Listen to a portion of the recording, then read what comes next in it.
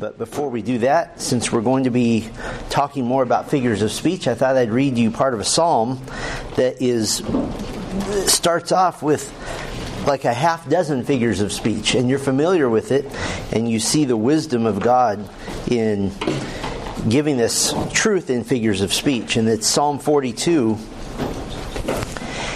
As the deer pants for the water brooks, so my soul pants for you, O God.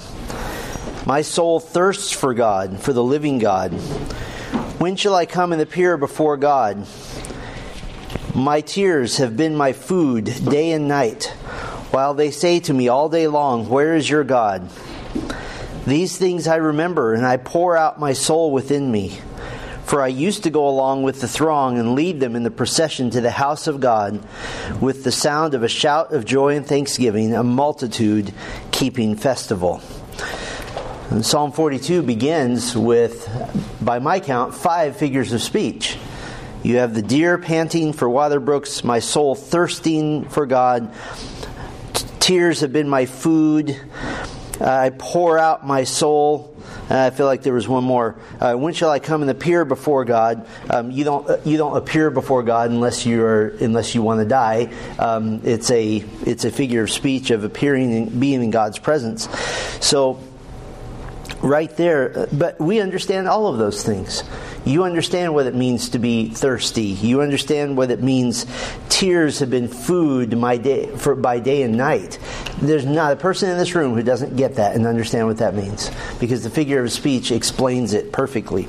So I wanted to at least read a little Bible before we degrade down to just talking about studying the Bible. It's necessary. It's about as exciting as watching concrete dry, but without the concrete, the building falls down, right?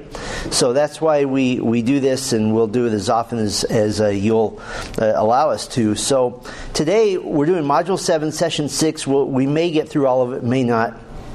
And you see the title, Interpretation Part 2, Identifying Figures of Speech, Special Issues Interpretation Part 2, and Study Synthesis Part 1. So I couldn't make it shorter than that, sorry about that, but that's what we're doing. So again, a lot of what we're doing in this part of Module 7 is just at least for your awareness, so that you're not caught off guard, so that at least you know as you're studying a passage of Scripture, or you're even just reading, you know, hang on a minute, I seem to remember something from BTI. I need to be careful here. That I'm not going to take Psalm 42 so literally that since I desire to know God better, I need to go find a stream somewhere and stick my face in it. That's what that's talking about. So hopefully it'll at least help you to be careful and to be very precise when you're looking at the Word of God. Now I want to go back and we'll just review identifying figures of speech, because this is an important part of, even really an important part of our hermeneutic, our important part of our Bible study system, because if you don't understand how to identify a figure of speech, boy, that's the road to just making the Bible mean whatever you want it to mean, and worse, creating figures of speech where they don't exist. And so that's why this is important. So just to review, you always take a passage literally unless there's a good reason for not doing so. Take a passage figuratively when it tells you to do so. Take the passage figuratively if there's a simile, like or as a deer pants for water. Take the passage figuratively if a literal interpretation is contrary to the context or the purpose of the passage. Be aware that figurative language is a major technique in prophecy and poetry. Don't be surprised to find it there. It's a beautiful tool that the Lord uses to help us. Take a passage figuratively if the literal sense would involve an impossibility or an absurdity. So that's a major one. If you don't remember any of them, remember that one, because that helps you kind of understand how to divide out what might be figurative and what might not. take a passage figuratively if the literal would involve immorality. And we use the example of Jesus saying in John 6 that unless you eat my body and drink my blood, you have no part with me. So we understand he's being figurative there. And if a figurative statement is followed by a literal explanation, the figurative sense is confirmed. In other words, when Paul talks about saints falling asleep and then a few verses later says that they died, then we understand what his figurative statement meant. Now, what I decided to do was to go through, for those of you that are doing the Bible study assignment to put together your own Bible study, I want to go through and give you a little help on the 5 passages you have to choose from. It won't give you all the answers, but it'll at least give you a head start. And so, just a little help on the figures of speech. The John 11, 1-4 passage. Now a certain man was ill, Lazarus of Bethany, the village of Mary and her sister Martha. It was Mary who anointed the Lord with ointment and wiped his feet with her hair, whose brother Lazarus was ill. So the sisters sent to him, saying, Lord, he whom you love is ill. But when Jesus heard it, he said, This illness does not lead to death. It is for the glory of God, so that the Son of God may be glorified through it. So I have it in yellow here. This illness does not lead to death. Why do we know that's a figure of speech? What happened to Lazarus? He died, right. So clearly this is a figure of speech because Lazarus would actually die, but Jesus' actions later explain his statement. The illness didn't lead to his permanent death. It led to his temporary resurrection. Why do I say temporary resurrection? I preached a whole message on this. You can go look it up sometime. But Lazarus was murdered by the chief priests and the scribes at a later time because he was the key proof of the deity of Christ, and they weren't going to have it. That's another story for another time. But it says this illness does not lead to death. So whatever Lazarus died of, it didn't keep him in the grave. So that's a figure of speech. You have the Acts 19 passage, if you're doing this one. And this became known to all the residents of Ephesus, both Jews and Greeks, and fear fell upon them all. And the name of the Lord Jesus was extolled. Also, many of those who were now believers came, confessing and divulging their practices. And the number of those who had practiced magic arts brought their books together and burned them in the sight of all. And they counted the value of them and found it came to 50,000 pieces of silver. So the word of the Lord continued to increase and prevail mightily. And we have that figure of speech in yellow here. The word of the Lord continued to increase and prevail mightily. This is a metaphor for people getting saved.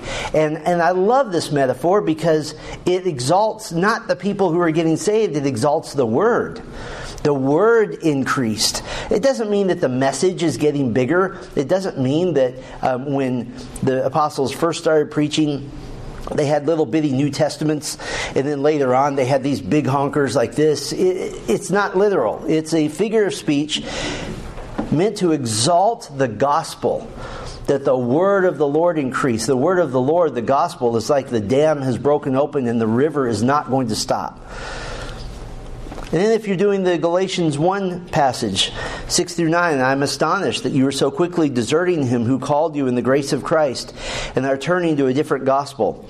Not that there is another one, but there are some who trouble you and want to distort the gospel of Christ. But even if we or an angel from heaven should preach to you a gospel contrary to the one we preach to you, let him be accursed. As we have said before, so now I say again, if anyone is preaching to you a gospel contrary to the one you received, let him be accursed. What's the figure of speech? But even if we or an angel from heaven should preach to you a gospel contrary to the one we preach to you, this involves an absurdity. This involves something that's not going to happen. An angel from heaven, or the apostles, they're not going to preach a contrary gospel. If you chose 2 Corinthians 4, 1-4, therefore, having this ministry by the mercy of God, we do not lose heart. I don't know about you, I'm getting encouraged just by reading the scriptures aloud here. But we have renounced disgraceful, underhanded ways. We refuse to practice cunning or to tamper with God's word. But by the open statement of the truth, we would commend ourselves to everyone's conscience in the sight of God. And even if our gospel is veiled, it is veiled to those who are perishing. In their case, the God of this world has blinded the minds of the unbelievers to keep them from seeing seeing the light of the gospel of the glory of Christ, who is the image of God. So you see the three figures of speech. The gospel is veiled, blinded the minds, seeing the light. And you might say, well, that sounds literal to me. No, remember, this is a figure of speech. The gospel doesn't literally have a veil on it. Minds can't see anything. They can't be blinded, literally. And the gospel isn't a flashlight that you either see or don't see. But they're metaphors that we all completely understand. It's covered. It's inaccessible unless the Spirit of God brings it forth. And then if you're doing 1 Peter 4, 8 through 11, above all, keep loving one another earnestly, since love covers a multitude of sins. Show hospitality to one another without grumbling. As each has received a gift, use it to serve one another as good stewards of God's varied grace. Whoever speaks is one who speaks oracles of God. Whoever serves is one who serves by the strength that God supplies, in order that in everything God may be glorified through Jesus Christ. To Him belong glory and dominion forever and ever. Amen. So you have some figures of speech here. Love covers a multitude of sins.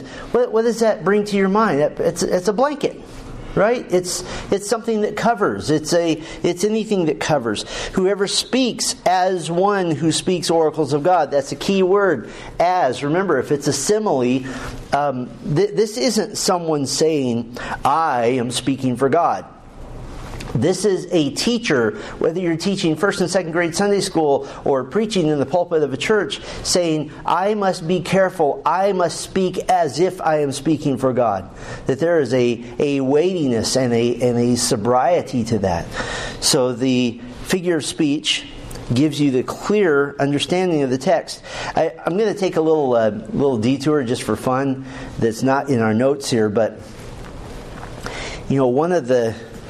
one of the major errors of the charismatic movement would have been solved if they understood how to deal with figures of speech and understood, like we saw earlier, even if we are an angel from heaven to preach to you a gospel contrary, which is absurdity or hyperbole, which is almost like exaggerating or a joke. One of the key doctrines of many charismatic realms is that there is something called the tongues of angels, and that you aspire to speak in the tongues of angels. Well, where do they get that? It's from 1 Corinthians 13, and it's an absurdity. It's a lack of understanding of what a figure of speech does. And this is a pretty basic one. If I speak with the tongues of men and angels, and they stop right there, as if there's a period there. See, we need to speak in the tongues of men and angels. That's like first grade level understanding of Scripture. It's not a period, it's a comma. But do not have love, I have become a noisy gong or a clanging cymbal. In other words, even if the Apostle Paul is saying, I knew every language ever invented by mankind, which is what the gift of tongues is actual human language. And if I could speak some sort of angel language, whatever that is, he doesn't say what it is, doesn't define it, doesn't even say if it exists. Even if I could do that and I don't have love, then I'm just a big gong. And it's a joke. It's silliness. It's saying, I could be the most super spiritual, first century charismatic on planet Earth, and if I have no love, it's pointless. It is not a doctrine of that there are tongues of angels that we should aspire to speak in. That would be solved by simply understanding what a figure of speech does. And yet an entire doctrinal books have been written on this. One chapter on how to understand the figure of speech would have prevented dozens of books on the tongues of angels. So I just wanted to go down that road, and so we're careful with things, and figures of speech generally are very logical. They make sense, and so if you'll stop and think through them and not misuse them, then you'll have a better shot at proper interpretation. Well, what we're going to do now is a number of special issues. And we'll start with symbolism again. We've done this somewhat, but can't really do this too much. This goes along with figures of speech, but symbolism is a little bit of a broader umbrella. And just to give you a definition here, Symbolism could be defined as an object, whether it's either real or imaginary, or an action which is given a meaning in order to portray rather than describe the qualities of something else. That sounds complicated. Well, I'll explain it. An object, real or imaginary, or action which is given a meaning in order to portray rather than describe the qualities of something else. So I gave you 3 examples here. Jesus as the Lamb of God. This portrays, not describes the qualities of something else. Jesus is not the definition of what a lamb is. So that doesn't describe the quality. It portrays, it gives a picture. Jesus as the Lamb of God is a picture of sacrifice. Every Jew reading that would understand that. The believers as sheep. I've heard this taken to an extreme where I've heard a whole sermon, in fact, that was basically all about the qualities of sheep and why they're just like people. Believers aren't described as exact representations of sheep. It's the other way around. Sheep are a basic representation of believers who need to be shepherded, who need to be guided, who need to be shown food, who need to be kept in a pen. That's what it is. It's not a one-for-one. I've heard the hooves stand for the people who are going to be disciplined out of the church, and the fur on the outside, the wool, those are the soft, nice people in the church. It's like, you're taking it too far. It gives a picture, and it's an instant picture. I like this one, shaking the dust off your feet. That's based on when you walk inside someplace, you don't want to drag dust in, and so you shake the dust off your feet. The metaphor, the symbol here is that Jesus told the apostles, if you're preaching the gospel someplace and they throw you out, you leave before they throw you out.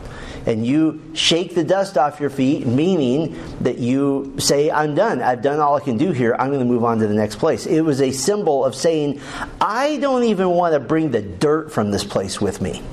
And so, there's a clear indication here. We know a man in church history who shook the dust off his feet. After 23 years in one church, Jonathan Edwards was thrown out. He was fired because he refused to allow unbelievers to receive the Lord's table. And so they fired him. 2 funny notes about this. The last sermon he preached, they were dumb enough to let him preach one last sermon. The last sermon he preached was a sermon all about how all of them are going to stand together before God, and then we'll see what's what. That was his basic point. And the other funny thing is they couldn't find anybody to replace him, so he substituted for the next 18 months. But he shook the dust off his feet. And then he went and he saw American Indians getting saved and was a missionary there and writing his theologies and so forth. So those are example symbols. So let me give you some principles for interpreting symbols.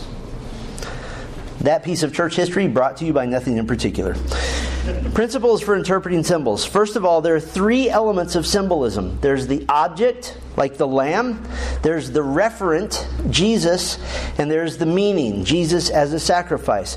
Or you could use other words. What is the symbol? What is the thing it's representing? And what does it mean? So the object, the referent, the meaning. Remember that symbols have their base in reality.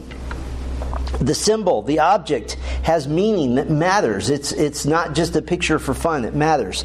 Lambs and lions really exist, so a meaningful resemblance can be inferred. So it's a picture giving something that's familiar. In Revelation 17:3, you have a beast with 7 heads and 10 horns. It doesn't exist in reality, but the elements are based in reality, heads and horns. We understand that. So you can build a picture in your mind.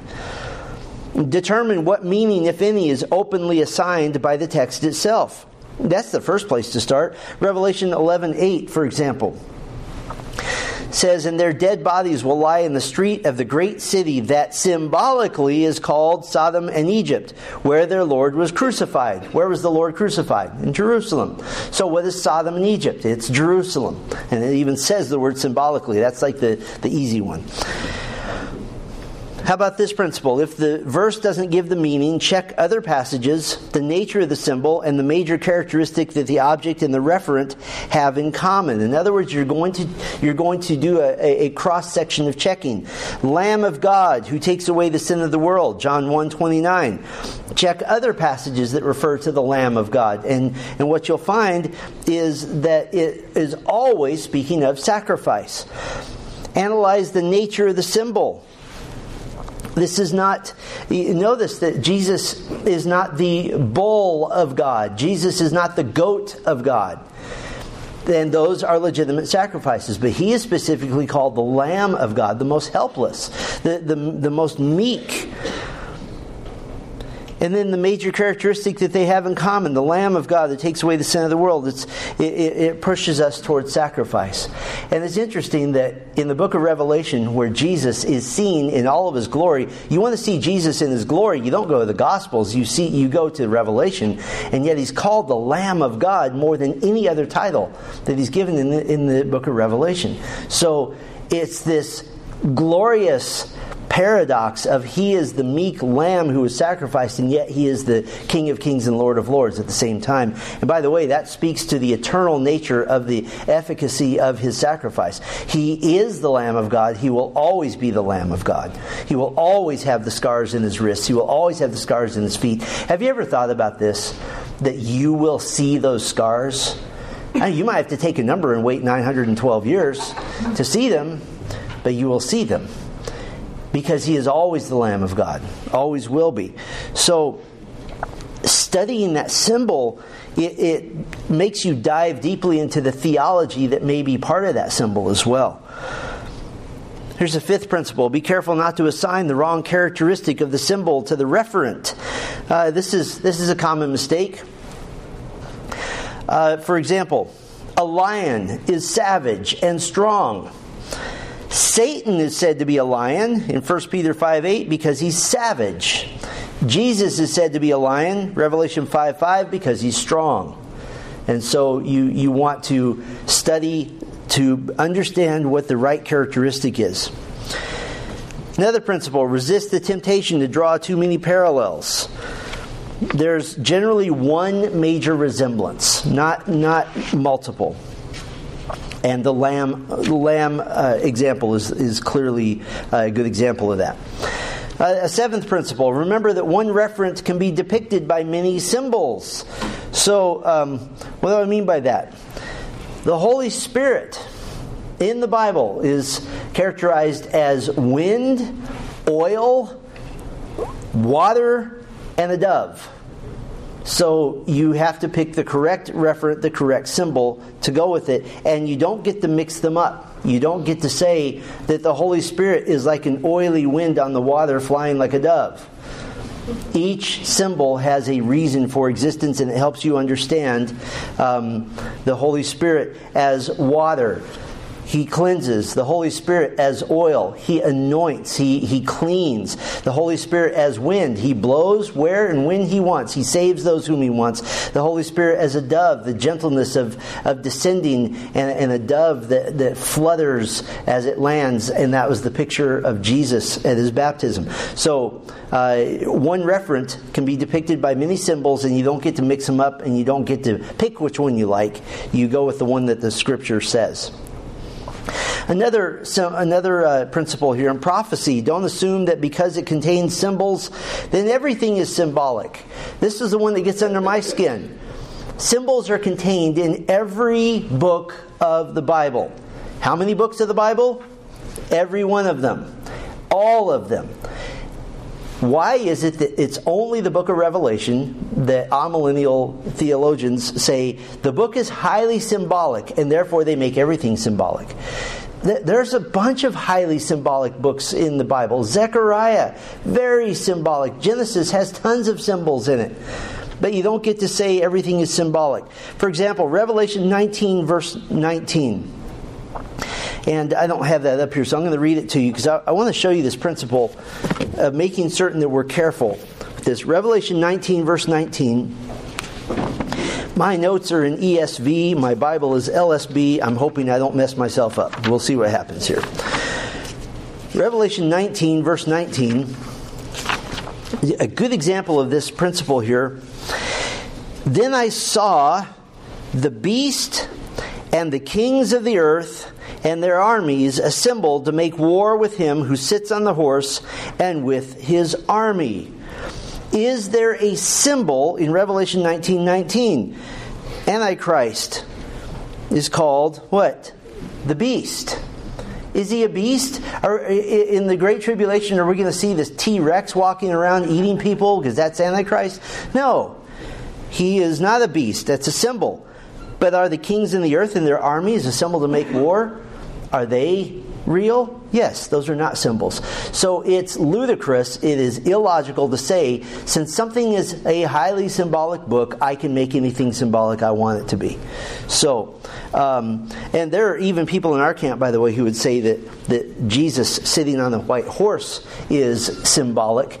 Is that ridiculous to think of Jesus sitting on a white horse? It's not ridiculous. It's not implausible. So until I have a reason to believe otherwise, I'm going to take that literally. The donkey that he rode on was literal. I would believe that the white horse is too. And what a horse it must be. Which, by the way, proves animals are in heaven, just to tell you that. Open that can of worms with your kids and see what happens. And the last principle here, in prophecy, don't symbolize descriptions of the future that are plausible. This is another mistake in the book of Revelation. Revelation 8:12 says 1/3 of the sun, moon, and stars will be struck and not give light. Is that possible? Of course it is. That's entirely plausible. You ever been outside and watched a cloud go in front of the moon and 1/3 of the light is gone? Of course it's plausible. So you don't get just something isn't, if I can put it this way, something isn't symbolic just because we say so. There has to be a reason for it. And so if you're interpreting a passage that is highly symbolic, I would encourage you, have these 9 principles next to you and simply walk through them. And by the time you're done, you'll have a good solid answer of how to interpret that particular symbol. I want to go on now to prophecy. Why is prophecy important?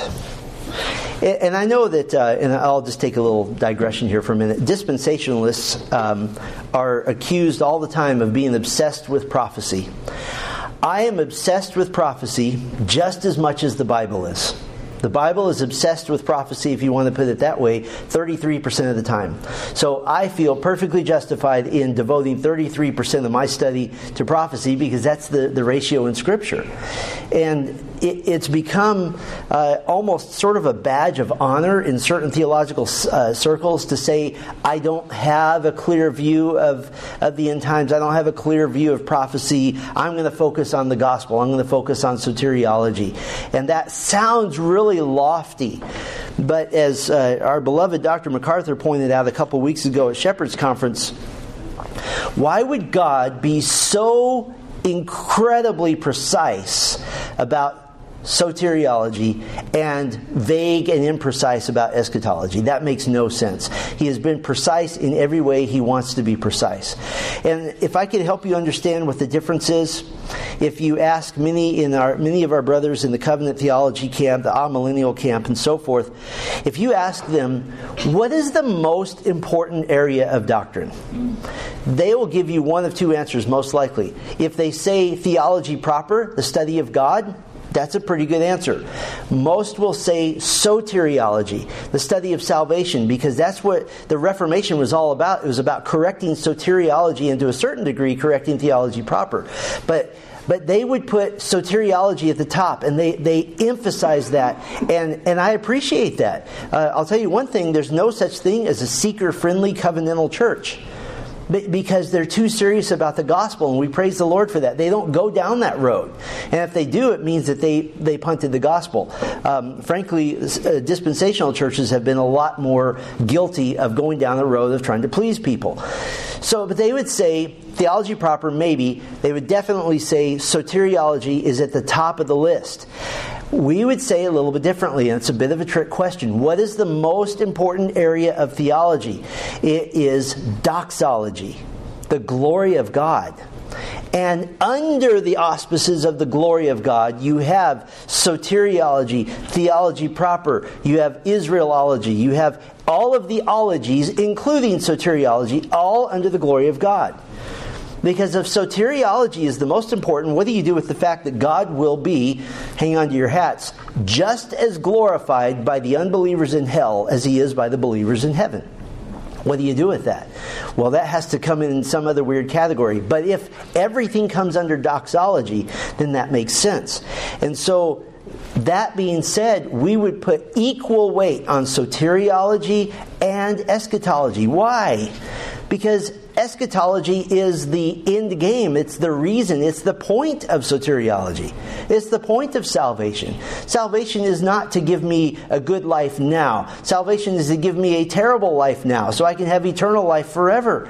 And what does that eternal life look like? A third of our Bible is there to tell us that. So, prophecy, don't discount it. And I know it can be intimidating, and it feels like the weirdos that read a newspaper and then say, well, this is what this means, that's what prophecy is about. It's not. So why is prophecy important? We're just going to start kind of at 30,000 feet here. First of all, it gives comfort. The Thessalonian believers were given an understanding, a basic understanding of the rapture of the church and the resurrection. I like to call it the rapture-resurrection event because both happen at the same time. Those who are being resurrected immediately prior to the ones who are being raptured. And the old joke is because they have 6 feet farther to go. I don't know if that's the reason, but that's what God says. But what's the point of it? The point of it is not to say, well, you can't really know what's at the end. I'm a pan-millennialist, that it'll all pan out in the end. No, the point, according to 1 Thessalonians 4:18, is to comfort one another with these words that you're supposed to say when somebody is down and out, when somebody is depressed, when somebody's lost a husband or a child or a job or health, to say, today could be the day of the rapture. Hang on, maybe it's tomorrow. My dad genuinely, with all of his heart, believed he was going to be in the rapture. He was sort of a weird mixture of non-speaking in tongues, charismatic, reformed. I don't know how that came out, but he was just excited about the Lord. He became a Calvinist late in life, but he never lost that zeal. And he was killed in a car accident in 2005. And so for him, it was a rapture because according to the coroner, he was killed instantly, didn't have even 1 second to comprehend what was happening. So for him, it was an instant rapture. To be away from the body is to be with the Lord. But I have to wonder if my dad goes, oh, I didn't make it, kind of a thing. But that comforted him. He loved the thoughts of the rapture, which is why he didn't take his vitamins really that often. He's like, why am I going to do that? I'm going to be raptured soon. But it's meant to give comfort. Isn't that a glorious thing to think that today could be our last day on this earth? That's wonderful. It's been giving comfort for 2,000 years. And the great thing is that since it's been 2,000 years, the chances of you being raptured are way higher than the chances of everyone else. It gives hope. In the midst of a violent and God-hating age, we look to the future for relief. That if you don't want to embrace eschatology and prophecy, I feel bad for you, because what an incredible source of comfort and joy. It's tremendous. I mean, for me, it's enough of a comfort and joy that I'm committing about 3 years of Sunday nights to study premillennial theology in the millennium, because it's a huge hope. It's massive. Prophecy is important because it converts the lost.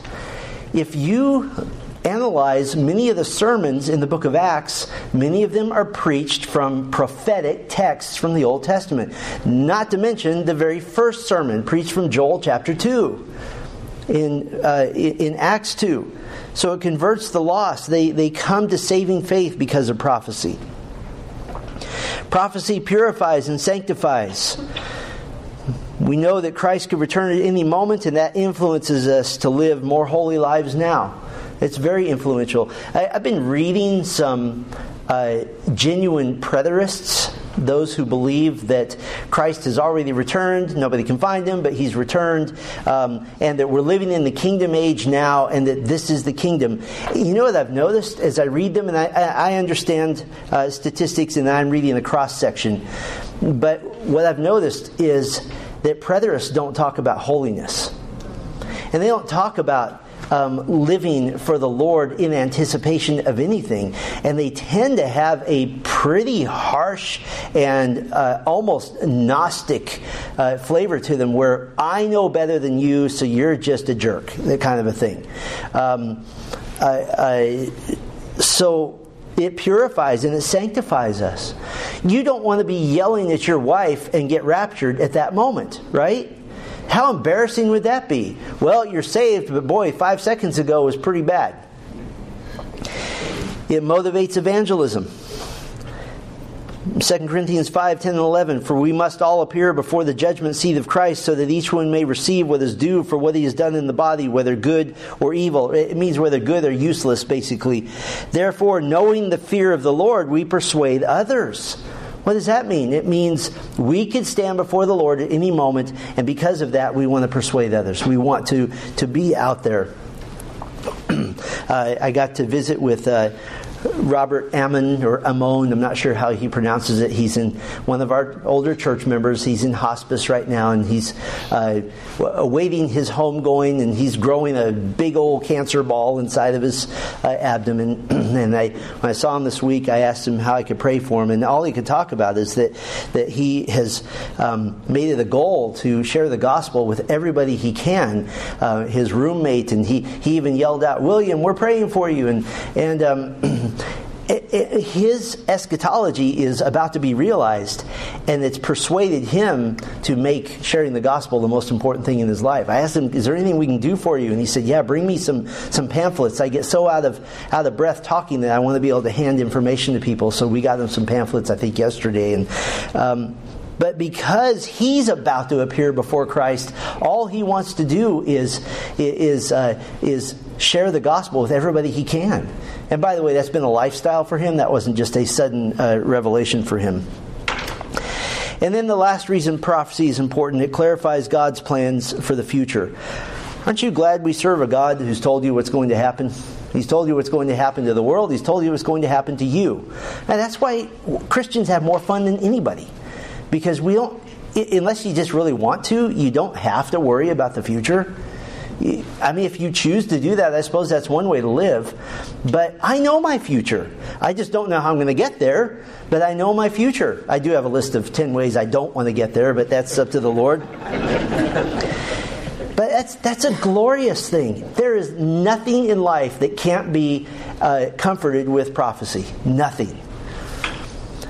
Okay, that's why prophecy is important. Let's go on to guidelines for interpreting prophecy. And this is a short list, and we'll probably finish up with this. The normal principles of historical, grammatical, literary interpretation still hold. You don't change methods for prophecy. And this is, I think, a great way to challenge someone who says that the land promises to Abraham are now mean symbolically the church. You need to ask them, show me the steps by which you came to that conclusion. And if they start with John Calvin said, then you stop them and say, that's not a hermeneutic. That's just an historical figure. Normal interpretations of normal principles. Take words in normal grammatical sense. There's such a freedom to not changing your rules for prophecy. Just read it like it is. Recognize that figurative and symbolic language will be heavy, but they still always represent real events. Are the meteors in the book of Revelation real? I tend to think yes. Are the bows and arrows real? I don't know. They might be missiles. I'm not going to go the stake one way or another on that. But they represent something real. They represent weaponry. They represent destruction and death. Remember that prophecy focuses primarily on the Messiah and establishing of His reign. That is really the major area of prophecy. Yes, there's a lot of prophecies in Scripture that are both given and fulfilled in Scripture. There's little bitty ones and there's big giant ones. There's everything from the fall of empires on the big side down to you're going to have a child this time next year on the small side. So those give us faith that the rest of the unfulfilled prophecies will happen. But just a little side study here. If you look at all of the prophecies in the Bible, you can chart a pathway. It might be a long way around, but you can chart a pathway to some sort of relevance to Messiah. Every single one of them. And it might be a long path, but they all eventually come around to Messiah and the establishing of His reign. Maybe the rapture is about to happen. Who knows? Fifth guideline, recognize the principle of foreshortening. This is so important. What do we mean by this? The mountain peak principle, the near and far fulfillment principle. If you don't get this, you're going to miss the boat on a ton of prophecy. So let me explain this. From the perspective of the prophets, the coming of Christ in particular is like two mountain peaks with a valley in between. They can see the mountain peaks but not the valley. Have you ever been driving on a long flat plain and you see a short little mountain range in front of you and you think, oh, this isn't bad, and if you're really bored you try to guess, how long, well, maybe I'm the only one who does this. Okay, it'll take me 9 minutes to get to the beginning of that little range of hills. And as you start going up the hill and you think, I'll be over this in just a minute, what you find is that because of your perspective, that little hill hid a massive mountain behind it. And you're like, yay, I'm almost, there we go. Prophecy is very much like that. That from the perspective of the prophet, they saw one mountain, but behind it was a second mountain. For example, Jesus read from Isaiah 61, 1 and 2, the first half of verse 2, in the synagogue at Nazareth, in Luke chapter 4, and he stopped at the words to proclaim the year of the Lord's favor. He literally stopped in mid-verse. He stopped right in the middle because the next phrase was the day of the vengeance of our God. The first part referred to the first coming of Christ. The second part referred to the second coming of Christ. He didn't read that. He didn't say that all of this is fulfilled. He said today this scripture is fulfilled. Isaiah 61, 1 and the first half of verse 2. Now there's two reasons for this. First of all, the church age, the valley in between, is a mystery in the Old Testament. It's not something that's revealed. It is mysterious. There's little hints. We know that Gentiles will be saved. We know that Gentiles will be included in the kingdom. But you can't build a theology of the church age from the Old Testament. So that's the first reason that you have these two mountains. The second reason is this leaves open the theoretical possibility that when Jesus rides, as predicted in Zechariah 9 verse 9, when he rides on the colt of a donkey to Jerusalem, and a few people are saying, Hosanna, blessed is he who comes in the name of the Lord, Hosanna to the Son of David.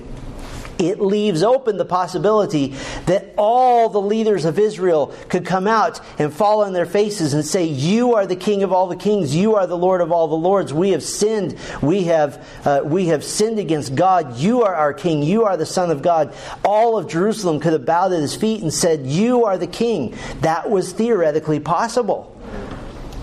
And if that happens, all the prophecies of the Old Testament make sense. That didn't happen. All the prophecies of the Old Testament still make sense. Let me put it to you this way.